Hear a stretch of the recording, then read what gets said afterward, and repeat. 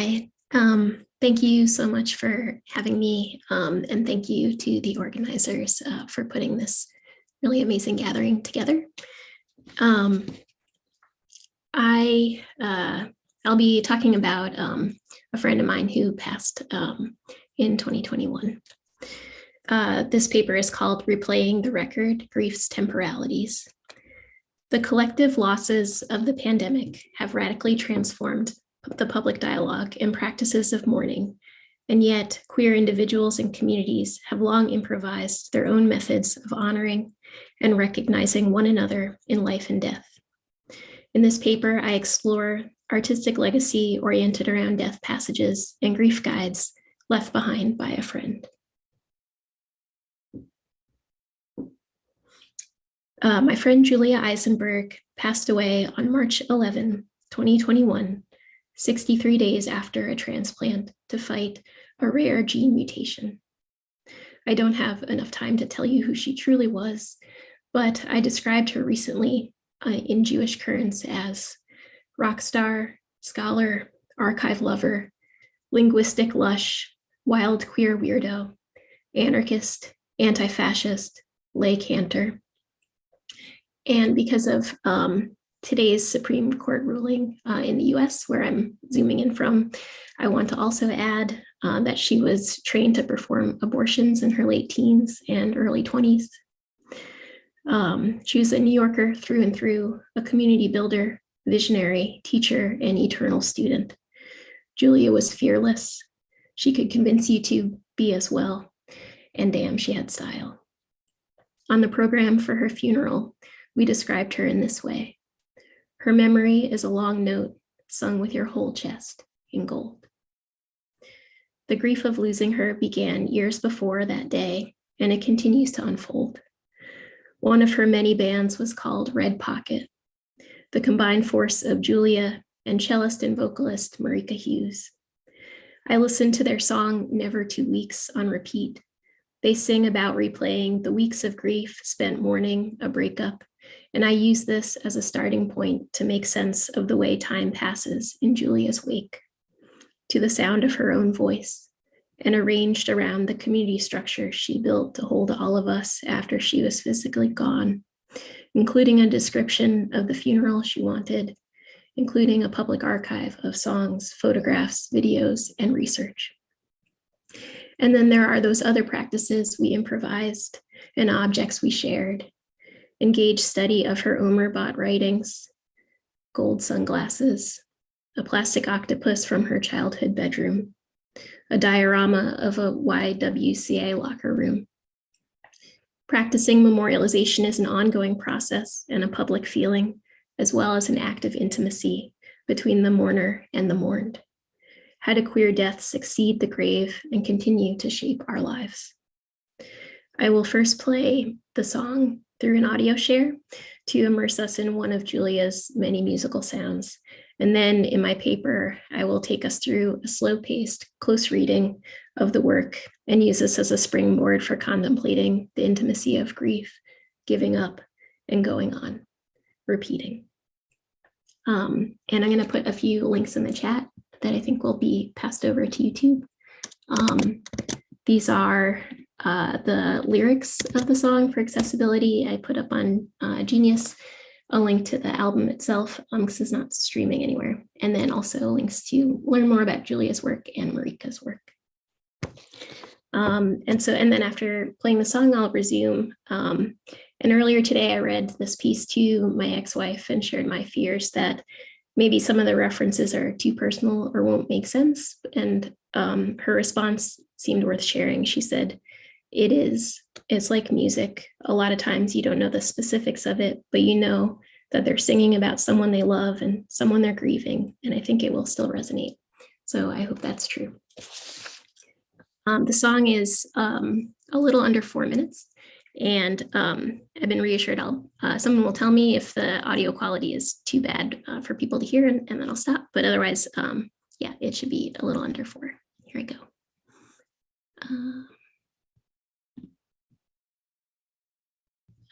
Hopefully that sound was okay. The other night, 3 people had dreams of you. but I dreamed of W, a friendship that broke the same week I lost you. We match the others from what I'm told, sitting, talking, and laughing as if nothing had changed at all. Dear Julia, part of me wishes I shared my dream with you instead, but part of me is also scared. I wonder if you're here all the time, or only when you want to be, or if the way that presence relates to you now is something I can't know until I'm over there too. Time will tell. Never 2 weeks starts with Scott Amendola marking time on the hi-hat, monotonous, consistent, sentenced.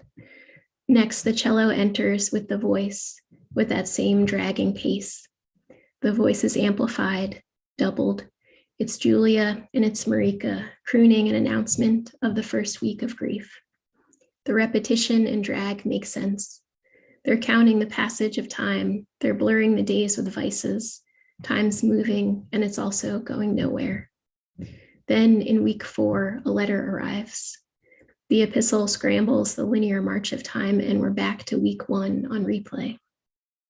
And then thrown forward to week 5.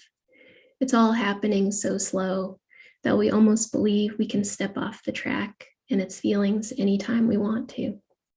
But actually, we can't. Exit willingly, that is, and I don't want to. Conceptually, the song attends to romantic and sexual grief. In its spirals and zigzags, the dependability of time unravels.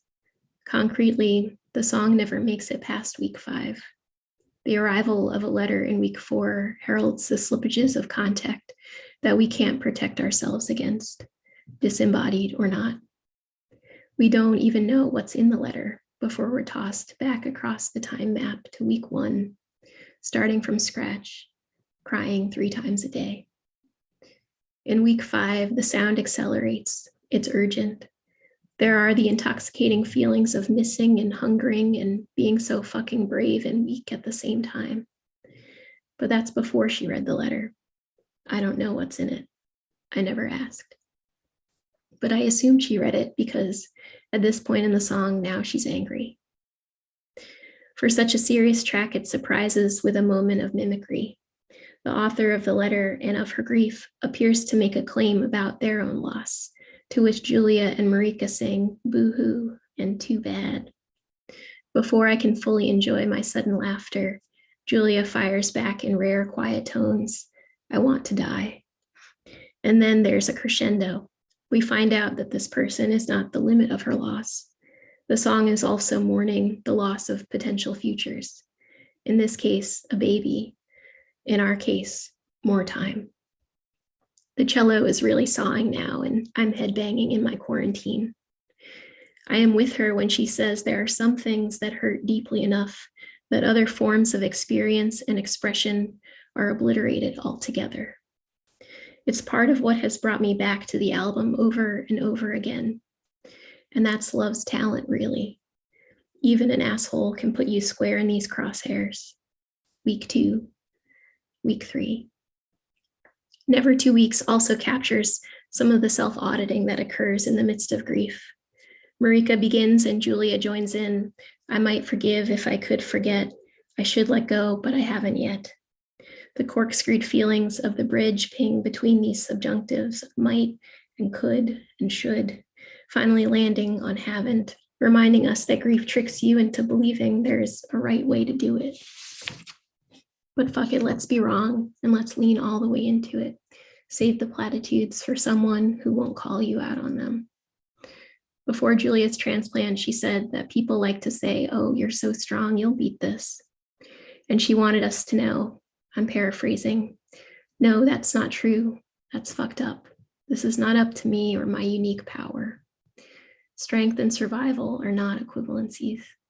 Like she says in the song, her power was jumping into something when no one else would, into projects, into deep feelings, into hearty, snorting laughter, and into theory and pleasure.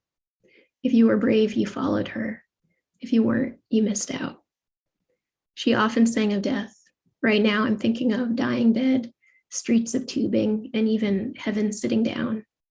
But this is one of few songs where she sings about the desire for death, as opposed to being caught in its processes. So let's get one thing clear. Desiring death isn't a diminishment of one's strength, and neither is being claimed by a death beyond one's control. The strings drop out briefly, and we just hear, "I miss you so much," over drums, and return as the song ends on a resonant pull of the bow under Julia and Marika in unison singing, "That don't make me too weak to be brave." If you were still here, I would send you this dialogue on shared witnessing between Padraig Otuma and Hanif Abdurraqib, where Hanif says, "None of us are promised to find that thing that will lessen our suffering. And so to find that feels vital, to uplift it when you find it." In the song, that thing is your own ferocious practice of public vulnerabilities, and in your life too. Even when you were scared, to be near you was to know what you were capable of. When I wrote this, it had been more than a month since your death. Almost 2 months, never 2 months. As I read this today, it has been more than a year. Thank you.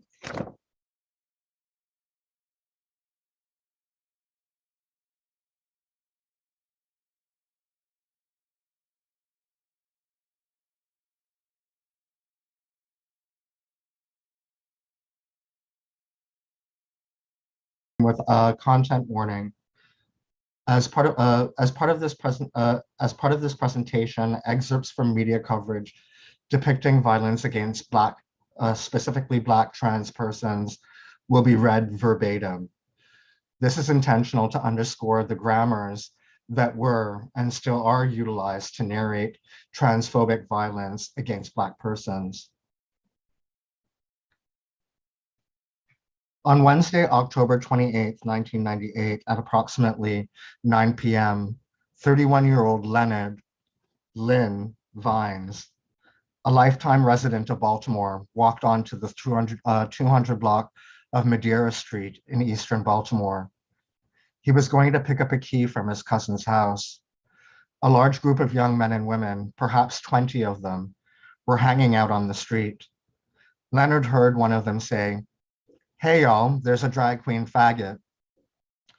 One of the youths told Leonard that they didn't allow no drag queen faggot bitches to come through the street. Leonard said he didn't want any trouble.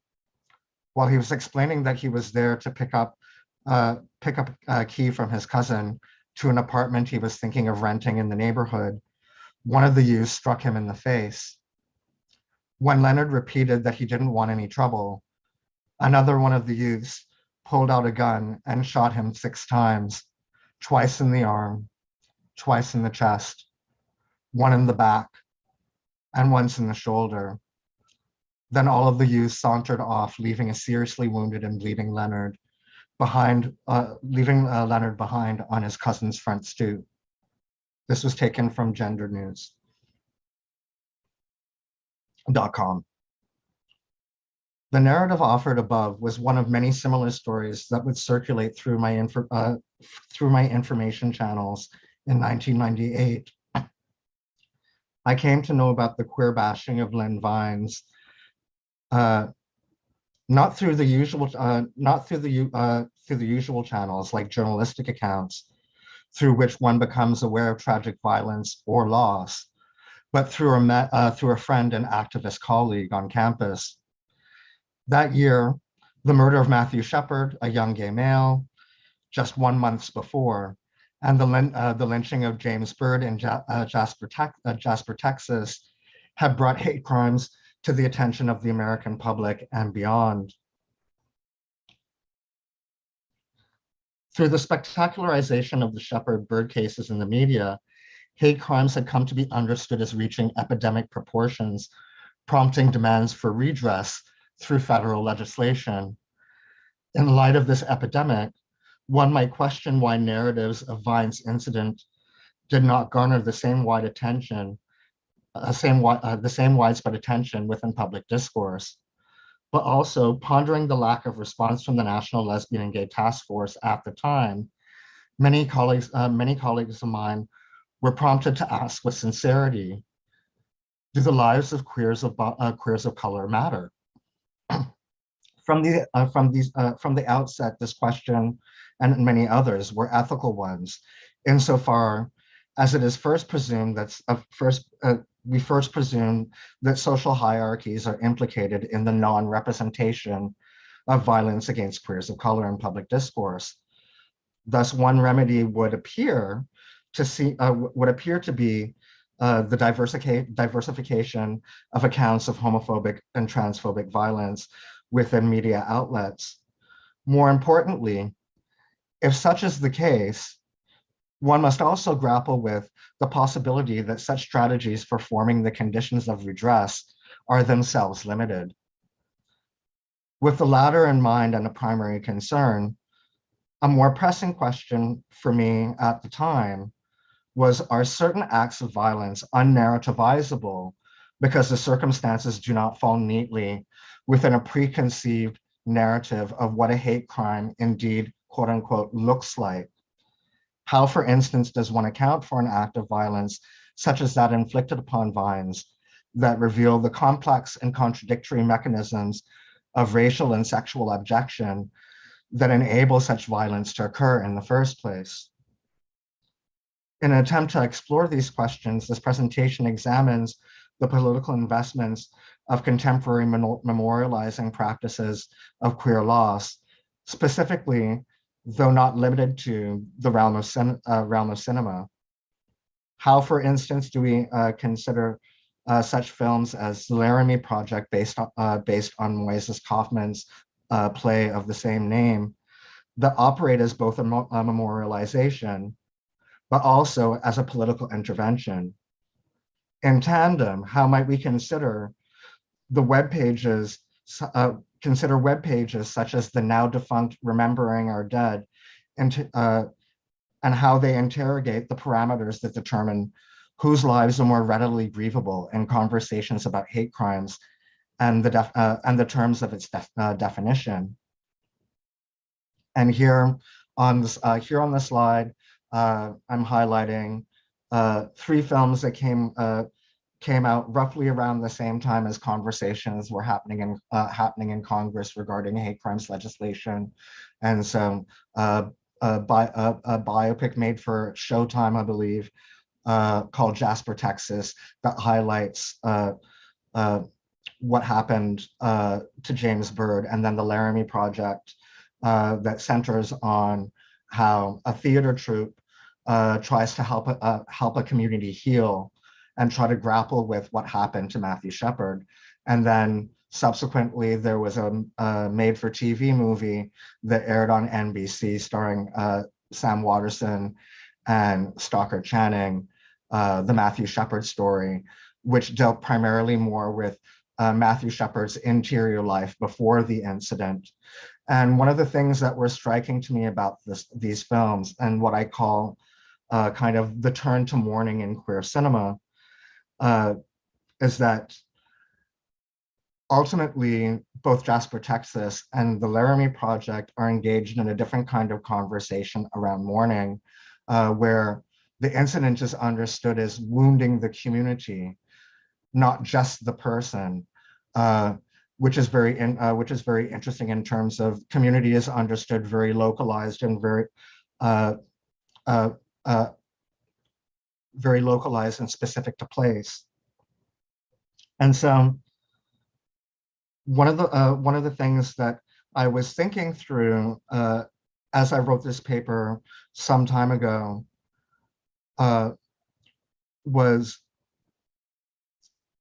what is to be said of those persons whose untimely deaths fall outside of a legible narrative of a hate crime, yet nonetheless are only intelligible by interrogating the historical legacies of racism and anti-Black racism specifically, and trans or homophobia, specifically in trans and homophobia, specifically in constituting a vulnerable social subject. But then I also ask now, if Lynn did not make the list, such as Remembering Our Dead, hosted by Gender Pack, is this a sign of hope or erasure? That was then, and I'm realizing that I would ask a different set of questions now that still would not necessarily reach an answer. For instance, and I've had these conversations before, is part of the reason that certain incidents of hate crimes become unnarrativizable as such, because we live in a constant, a continual moment where anti-Blackness frames Black on Black crime as something pathological, as something that is easily isolated as such. Thus, to actually interrogate and hold accountable Black on Black, trans, or homophobic violence would seem counterintuitive to some sort of movement toward Black liberation. And we can talk about this in the Q&A. But another question that I'm asking now is, what role does Hollywood cinema serve in processes of grieving, and who is actually being addressed and invited to mourn? Or to echo film scholar Jackie Goldsby reflecting on the new queer cinema in 1993, is documentary the only true form that can depict Black queer life? And here we have, on the left, another Hollywood film, Boys Don't Cry, which documented the life and murder of Brandon Teena. And then on the right, we have Dreams Deferred, the Sakia Gunn film project. Sakia Gunn was, for all intents and purposes, identified as lesbian, but was gender non-conforming, and was murdered by a Black man who Sakia refused his advances. This happened in New Jersey, again, roughly around the same time frame. And so all of these different kinds of cinematic or filmic ruminations of these events have been kind of twirling in my mind for a long time. And so I want to turn now to thinking about what is called a necrology, and thinking about necrology as a method. And so in an attempt to answer in an attempt to offer a provisional answer to some of these questions I've posited above, I take as a point of, I want to kind of make a detour to discuss the late Vito Russo's seminal film history, The Celluloid Closet, Homosexuality in the Movies, published in 1985. Russo's study, while primarily a history of cinematic representations of male homosexuality and homoeroticism, outlines the conditions under which representations of same-sex desire in Hollywood cinema operated within what Tara Keeling refers to as a regime of visibility. By indexing the various state-sanctioned prohibitions on such representations, Russo's study captures the cultural terrain that has come to structure the politicization of visibility in contemporary LGBT politics. Our primary concern here is not the study itself, but rather one of the appendices that is offered by Russo, the necrology, pages 347 to 349. Comprising 2 pages near the end of his study, Russo provides a chronicle of the instances where queer or queered bodies are excised from the fabric of a given cinematic narrative through violent means.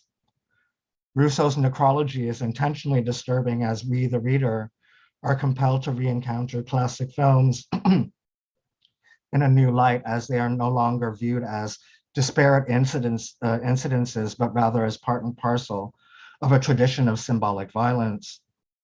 Representing a litany of sorts, the necrology underscores the ongoing and consistent trend across genres in Hollywood cinema to configure queer bodies as disposable bodies.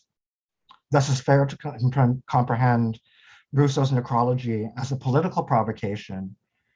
In this regard, film is considered by Russo as a site where social and cultural politics are literally rehearsed and dramatized. Little scholarly attention has been given to this aspect of Russo's study, with one exception. In his, just give me a moment. In his essay, The Spectacle of Mourning, Douglas Crimp mentions Russo's necrology only briefly, but his thoughts give us some insight into what we might imagine a necrology as doing or enacting. Krim's essay, while primarily concerned with the political efficacy of the Names Project, aka the AIDS quilt, is equally concerned with the impossibility for such acts to move individuals towards political action and transformative social change. For her perhaps somewhat cynical, Krimp writes, that many in our society secretly want us dead is to me beyond question. And one expression of this may be our society's loving attention to the quilt, which is not only a reflection and representation of mourning, but also the stunning evidence of the mass death of gay men. It would, of course, be unseemly for society to celebrate our deaths openly, but I wonder if the quilt helps make this desire decorous. Reading Rousseau's necrology is another example of stunning evidence of mass loss. Krimp prompts us to consider Rousseau's act as operating within a complex affective economy of both mourning and rage. As with the AIDS quilt, our task with Rousseau's necrology would be to discern whom it seeks to address, or ultimately, whom do we imagine should be stunned? Considering that Rousseau's necrology is first and foremost a catalog, it operates within a familiar logic of quantifying incidents of violence so as to underscore the existence of a phenomenon. One comparable example of this would be the documentation of lynching compiled by the NAACP in 1919, entitled 30 Years of Lynching in the United States, 1989 to 1918. As part of a broader political campaign to demand legislative measures to address racist violence in the United States in the post-emancipation era. Thus, it could be inferred that the accumulation of citations that Rousseau offers are intended to cajole or move one towards some sort of political action. Reckonings. Flashback 2015, California State University. I'm invited to a conference by a colleague of mine who teaches in the Department of Communications, in particular, a graduate student conference that he's hosting. I've had a very rough year, but I said I wouldn't mind coming out to visit, and I will attend the conference. It'd be nice to be a member of the audience for a change. The theme of the conference that year was Black Lives Matter, primarily in response to conversations that students were having regarding George Zimmerman and his acquittal for the murder of Trayvon Martin. And so the context of the conference was very interesting, considering that many of the students were coming from communication backgrounds. And so a lot of the conversation was deconstructing the meaning and the intention of what hashtag Black Lives Matter should mean. We can talk more about that in the Q&A as well. One of the keynote speakers, Adriana Clay, professor at San Francisco State, offered a wonderful keynote address that offered a genealogy of Black Lives Matter, reminding folks in the room that Black Lives Matter was created by folks that were coming from an Black feminist intersectional perspective that understood that all Black lives matter. And yet we would see as the hashtag gets taken up within public discourse, that is not necessarily the case. And so we end up having other hashtags like say her name, as well as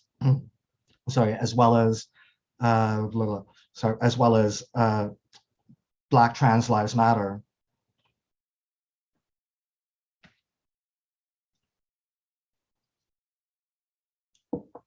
As part of the conference, there was a community panel entitled Families Seeking Justice. The images that you see are taken from an article called hashtag Black Lives Matter more than just a hashtag that was published in the Pioneer in 2015.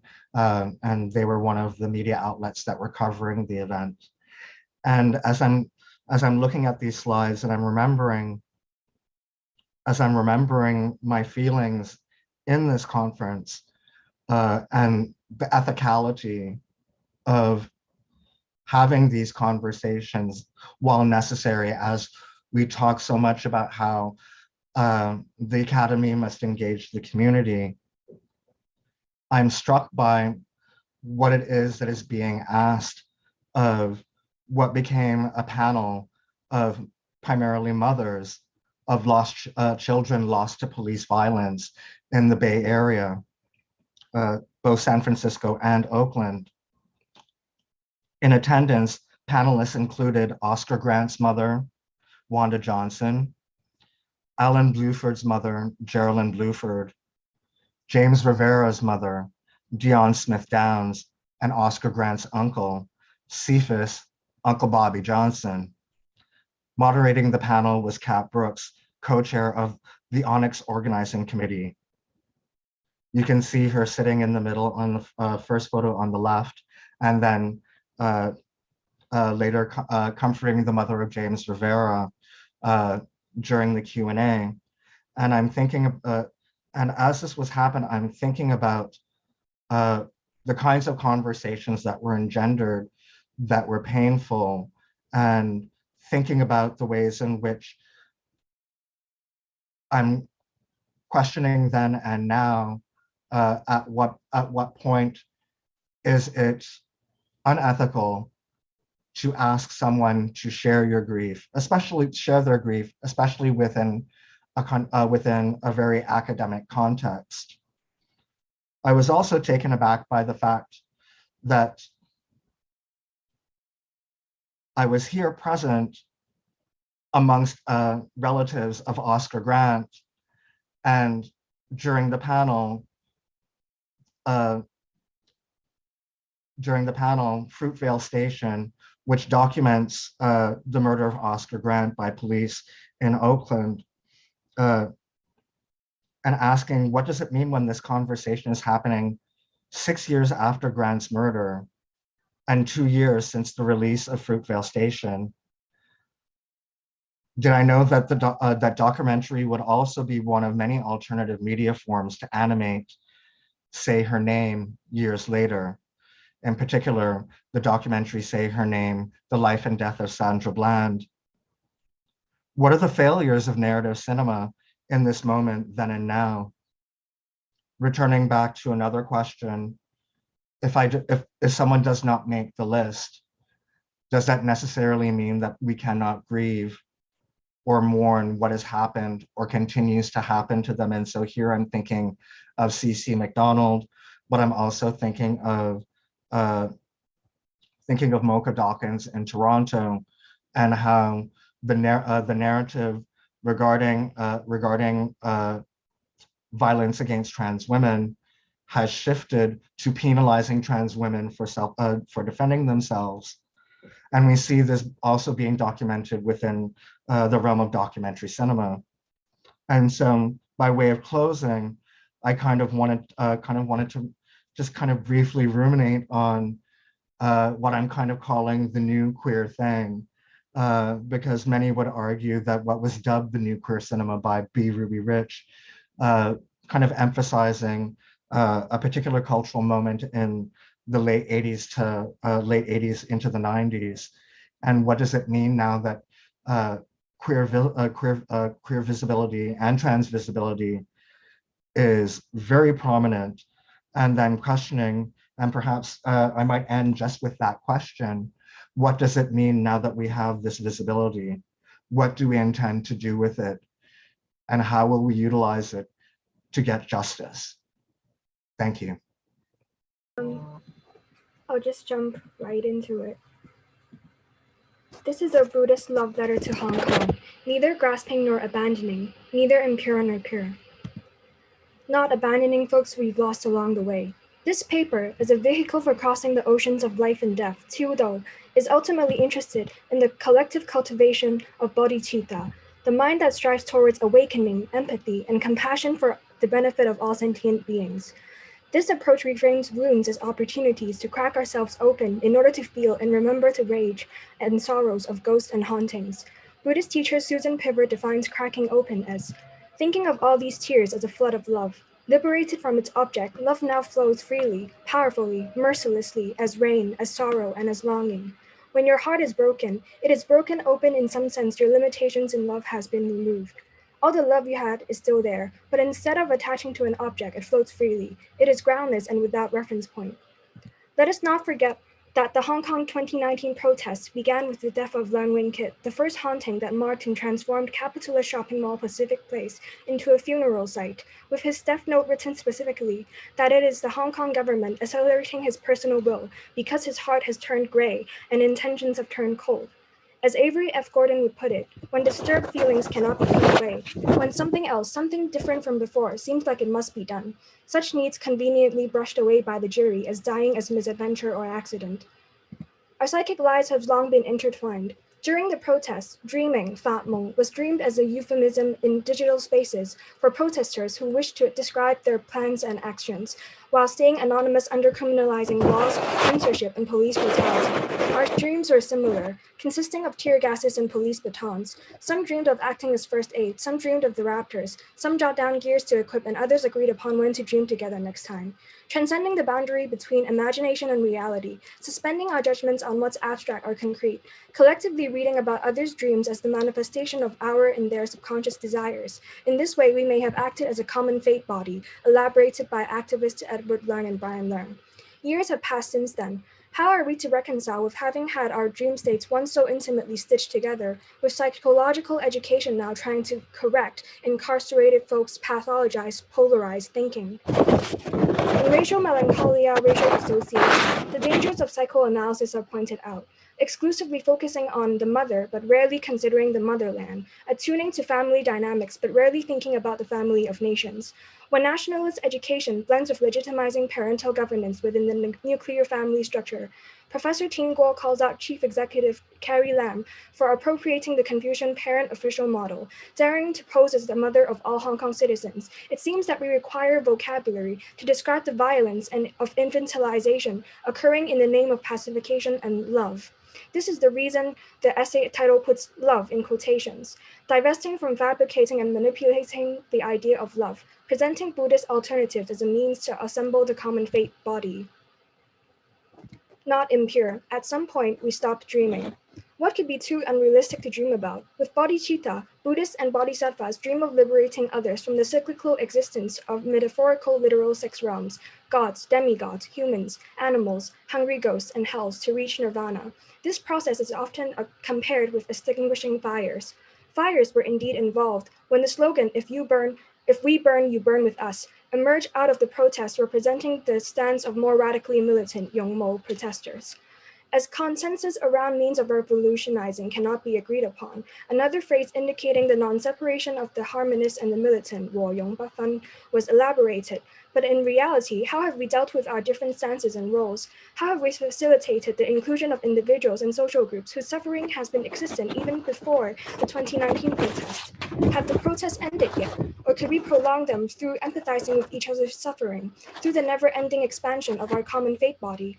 After all, Tequila Chongyalpa calls out Darwin's theory of evolution for being incomplete, that survival of the fittest is merely one stage of the evolutionary cycle and cannot work without intra- and interspecies cooperation.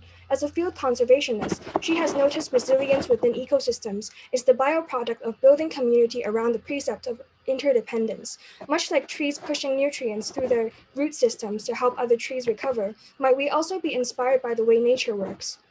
There are disembodied digital voices of disagreement with John Solomon's A Genealogy of the Defeat of the Left, translation, transition, and bordering in Hong Kong in Tongsan Book's comment section. Some claim it feels like being forced to admit defeat. He is loyal to China and CCP is extremely left, so how has the left been defeated? A bunch of leftards that only fight for the spotlight, dragging other people and objects down, publishing books again to harm people? We see the after effects of Hong Kong people being politically stuck between two colonizers, having muddled conceptions of what the left even means, unable to distinguish if one is dictated, harmed, or led by its ideologies. Apart from being separated by political stances, Buddhism also suggests that all things are conditioned, constructed, or fabricated, sankhara. The term points towards co-doings, combined forces like compounds and synergies, but ultimately are impermanent, so ever-changing that there can hardly be solidified and inherent state, and hardly be controlled by any individual. In this way, intersubjectivities are imposed to construct the real world. Grieving our eventual cessation, decay, and inability to have control, Ajahn Chah, a meditation teacher, once compared our state to a fragile glass of water. One day, an elbow or a strong wind will certainly knock it over. It is already broken. We can therefore use it in fearless freedom. Grieving, no matter pre or post-traumatic, acknowledging the inevitability of suffering, frees us from existential anxiety and uncertainty, allowing us to cherish each encounter as another precious expression of goodbye. What if we reframe defeats as opportunities to listen to each other closer? Not pure. If nature is unjust, change nature. What does it mean when personal grieving rituals can be criminalized for eventually accumulating to a status that would violate national security law? Let's explore the narrative that on June 4th, 1989, nothing happened. Quote, this year on June 4th, though, more than 100 policemen were guarding Victoria Park against illegal gatherings. Mr. Song alone put down an umbrella and 2 electric candles on the ground while reading a book about the history of modern mind. He replied no comment when he was asked by the police why he had come to visit and kept reading in the rain. Afterward, he told the journalist that a one-person mind also has its own uniqueness. Art as trial and error gives us an idea of what reactions can escape from being policed. On the same day in the same district, other artists were skinning potatoes, biting weeds while lying on the ground, and interacting with pedestrians through math questions that have the answers 8964. While I have been doing research in medieval China, Michelle Strickman wrote that there is embarrassment among modern scholars who attempt to interpret Chinese religion through the boundaries and lenses of Confucianism, Buddhism, and Taoism, especially when they have to deal with the cult of the dead, ancestor worship, and degenerate cults. With the police arresting Chan Mei-tong, the artist experimenting with potatoes, for misconduct in public places, we must ask how this nameless religion centered around grief is continually silenced and threatened. As activist Lo Yok-lin holds 3 bundles of white chrysanthemums near the liaison office of the Central People's Government, around 50 policemen were on guard, and some warned her that her actions might be against the Hong Kong national security laws. She cried and asked what crime is committed through grieving on June 4th, while wearing a Buddhist t-shirt printed with Namo Amitabha.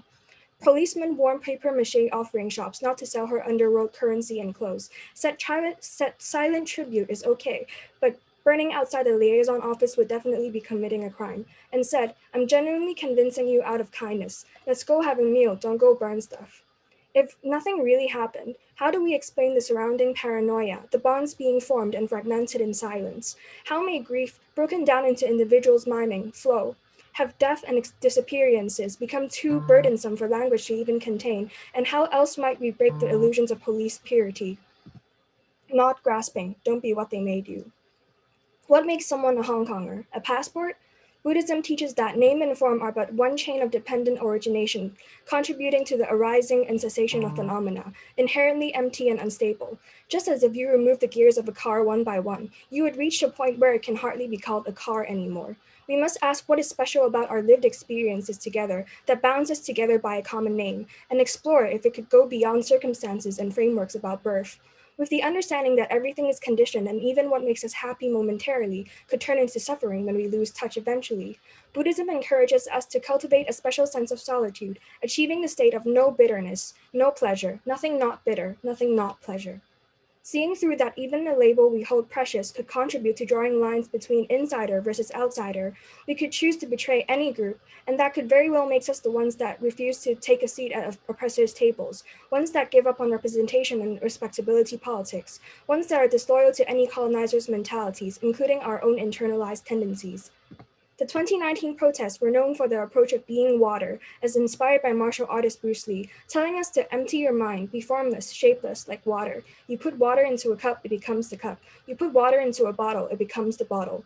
With no representation for a negotiation table, abandonment of a single occupation strategy, dispersing, reliance on higher security apps like Telegram, democratic polls online, it could have been a peak time period of ambiguously playful queer Asia, resisting essential determinism and an analytical closure. In November 2021 Sinophone and Hong Kong Studies seminar, I suggested that we rethink the word citizenship as in being a literal ship immersed with water. To echo the settler colonial idea of authors like Knight Hong suggesting that Hong Kong people could mass migrate to a United Kingdom colonized island in South America. Haunting always harbors the violence, the witchcraft and denial that made it, and the exile of our longing, the utopian. Yet what happens when our utopic visions are merely duplicates of how we have been colonized? Another utopian slogan that emerged from the 2019 protests was "Do not split, but Gotek," discouraging the drawing of boundaries between one another, especially when there was a trend of catching ghosts, the act of accusing those who want to start riots as undercover police, conflicting when radically militant protesters wish to adopt violent means for protest too. In this case, I am interested in not splitting even among the dead and alive. While searching for Buddhist teachings on being as fluid as water, I found a quote concerning the state of Dzogchen being, "Knowing all illusory thinking self arises and ceases. There is no need for remediation, and they are not continuous. Like drawing pictures on water, bird marks in the sky, born but as if unborn, originally free. If we perceive ourselves more as moving images, raw discontinuous footage existing without need for mental editing, beings greater than terms may frame us, essentially believing that none of our inborn characteristics define us because of how ever-changing we are, we might finally find ourselves freed from post-colonial identity crisis, only ever able to submit before learning, trying to mimic unbroken English, be given a voice before one can speak, just as winning poet Eric Yip wrote. I have walked us through 4 negations of thinking and feeling through Hong Kong's hauntings in the social sphere from 2019 and onwards, highlighting both the importance of alienation and interdependence, of imagining beyond notions of pure or impure. Simultaneously attached and empty, we could form kinship systems beyond identification through continual expansion of our common fate body and bodhicitta, disrupting established boundaries. While as colonized migrants, we are being challenged to become post-loyalists, having to find a remedy for grief over loss of culture and losing touch with times. Perhaps we are also blessed with the knowledge that visions, that nation-state promises and even dharmic laws are like what the Diamond Sutra says, like dreams, fantasies, bubbling shadows, like dew and like lightning, illusory non-static scenery. More attention has to be put into the absent, neglected, ghostly if we are to continue Sinophone studies in interrogating the definition of Chineseness, including zooming into the very ways Hong Kong people have been complicit in reinforcing current governance, including permissions and prohibitions, division of people according to belief systems, instead of acknowledging common suffering as being dehumanized together. It is hoped that this text and others in the future may continue to take us crossing oceans of life and death as we use ghostly encounters and tracking their silent screams as research methodology and an ethics of care. Thank you.